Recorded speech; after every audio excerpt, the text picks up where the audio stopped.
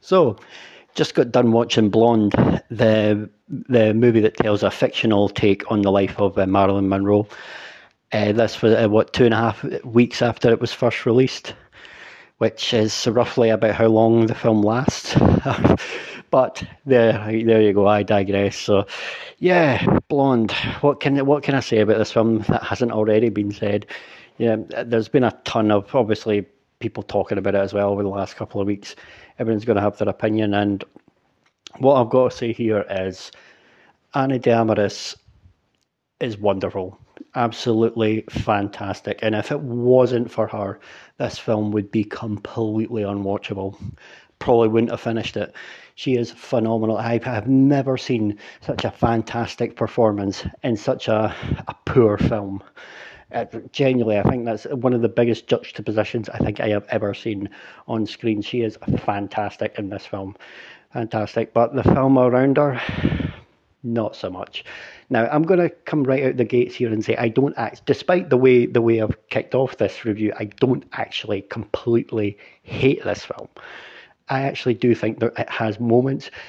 It could and it should have been so much better. However, and I'll get into that. But one thing is, this is based on a book that came out in the year 2000, and it's again a book with a fictionalized take on Marilyn Monroe's life. Which, to be fair, when all this film was announced and all the build up to it coming out, I didn't know it was based on this. I thought, oh, it's going to be this type of film, and I thought the trailer was good.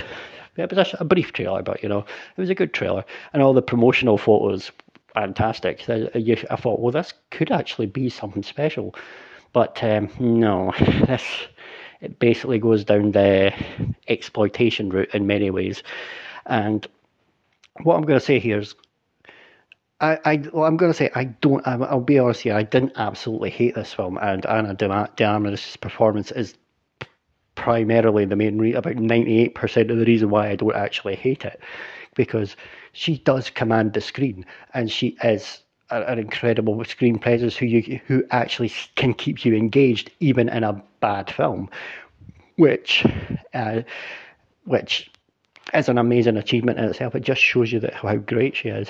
But and there are some effective scenes here that work quite well. The problem is it's mostly a relentless misery fest. It's just depressing, and yeah, of course, the life of Norma Jean was incredibly tragic. We all know that, but didn't need to make it so relentlessly miserable. And yeah, the life of Elvis Presley was tragic as well. But if you look at the film that came out a few months ago, this is now going to be a great side by side comparison, because two icons had their movies come out within mere months of each other. Whereas the Elvis movie, it had the sadness, of course it did, it had the tragedy, but it handled it so much better. And and there was actually at least there was juxtapositions in here. At least there was actually some moments of joy in that film. That film actually was fun, and it was enjoyable. And if you are a big Elvis Presley fan, you can get fun and even some comfort out of it. And yeah, bits of that were fictionalized, bits of that were made up, but they did it in so much better a way. That still felt like a celebration of Elvis Presley's life. You had some wonderful moments like with the performances and things like that. And here's the thing: there's flashes of it here in Blonde. That's like there's a couple of great little moments, like when you see her, they're in the premiere or seeing her perform in Diamonds Are a Girl's Best Friend. That's the performance scene. It's actually great, but even then, they can't help themselves, because you then cut back to her in the audience crying as well, because she's got. I'm not going into all spoilers and everything like that. So, but even then they can't help themselves but make it something that's a really one of the rare bright spots in this film. Even then they can't help themselves but make it bring tragedy into it. It's like it beats you over the head into submission with just pure unadulterated vileness at times, and just everything's sad. I mean, she cries. I'm not kidding. There's there's at least 10 scenes where she's crying in the film, and yeah, you'd expect a few because of the tragic element of things, but after a while it gets much, and I'm not exaggerating when I say 10. I must have lost count. Must have lost count. There's probably way more. and it becomes a enough already type thing when you see that. And even when they have the little bright spots as well, they can't let that breathe. You can't enjoy that for a moment. And maybe that's the point. Maybe because she wasn't able to enjoy things because of her life and things like the way it was. Maybe that's what they were going for. And but it's not good to watch in that sense. It really isn't. And I've got to say as well, while we're raving about Anna de Armas, because I really hope she's got a good chiropractor, because she must have a really bad back after carrying this, I've got to say. But her accent's fantastic. It does slip a couple of times, but 98% of the time, her voice is pitch perfect. When you consider as well, she's Cuban, and from what I understand, when she made her first Hollywood film, that War Dogs, that came out about 9 years ago, she couldn't speak a word of English. But now she can actually do a bang up job of doing one of the most iconic voices the world has ever heard. So that is an astonishing achievement in that sense. Absolutely astonishing. And a slip here and there, it's neither by the by. It really doesn't matter. And I'll say one thing, never mind awards for this performance. She deserves a fucking medal for going through this. So this was, she does a grand job. There's other things as well to talk about here that really, this film has this subtlety of a sledgehammer. There's stuff here that could actually have been really impactful. And I'll say one thing, there is one scene that is actually impactful when they actually cut away. You can just hear in the background what's going on. It kind of leaves it to the imagination.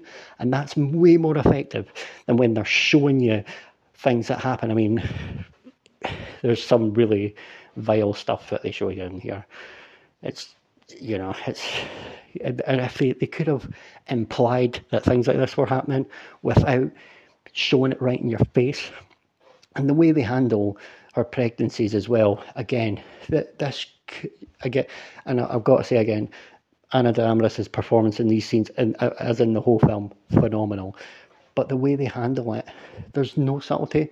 It's not even a subtext of things. They show you stuff, particularly right near the end, that we really don't want to see. I mean, it makes you wonder who would enjoy this, I don't know. I don't really know why they decided to do that. Shock value, I suppose. And this film, when it debuted, was the #1 film on Netflix. I can imagine it done major big numbers because all the hype and things like that. Plus, if you've got a Netflix account in the house, you're not having to leave home. You can sit and watch it in the comfort of your own home at no extra cost. But I do wonder how many people shut this film off after a while into it. And to be honest, if it wasn't for Anna's performance, I probably would have too. But she actually, the greatness of this performance is it kicks it up another level. I've seen way worse films than this in terms of overall quality, but I just think her performance does save it from being one of the even though I don't like this film, her performance saves it from being like a proper all-time stinker, as in worst films ever made. Her performance is that good, and I hope. I don't really care about Oscars and things like that. I think they're a farce. But when it comes to awards season, you know what? Sometimes people won't get nominated if they do a great performance in a bad film or whatever than that. I really think that shouldn't be the case, because I honestly think in many ways, if you do a great performance in a bad film, it actually shows you how talented you are.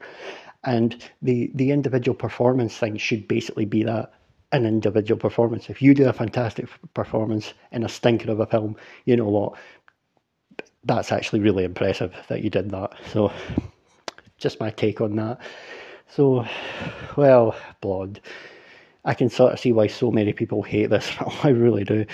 So, even though I've kind of ranted on about it, I do think there's a couple of scenes there's a few scenes actually that do work. And I'll say this, even though I joked about the length of the film at the start, for a film that lasts 2 hours and 40 minutes and actually isn't any good, the time actually did go in fairly quick while I was watching it. So there you go.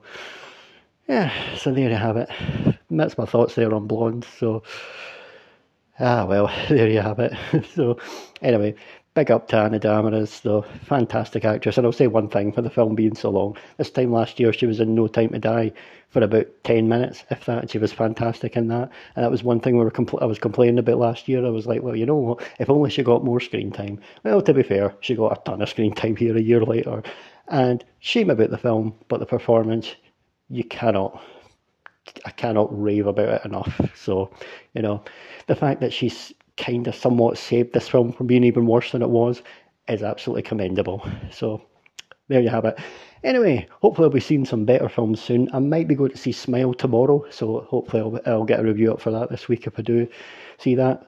Amsterdam as well, I might be going to see this week, hopefully. Hopefully that's better than this. So, anyway, thanks for taking the time to listen to this review/rant, and goodbye.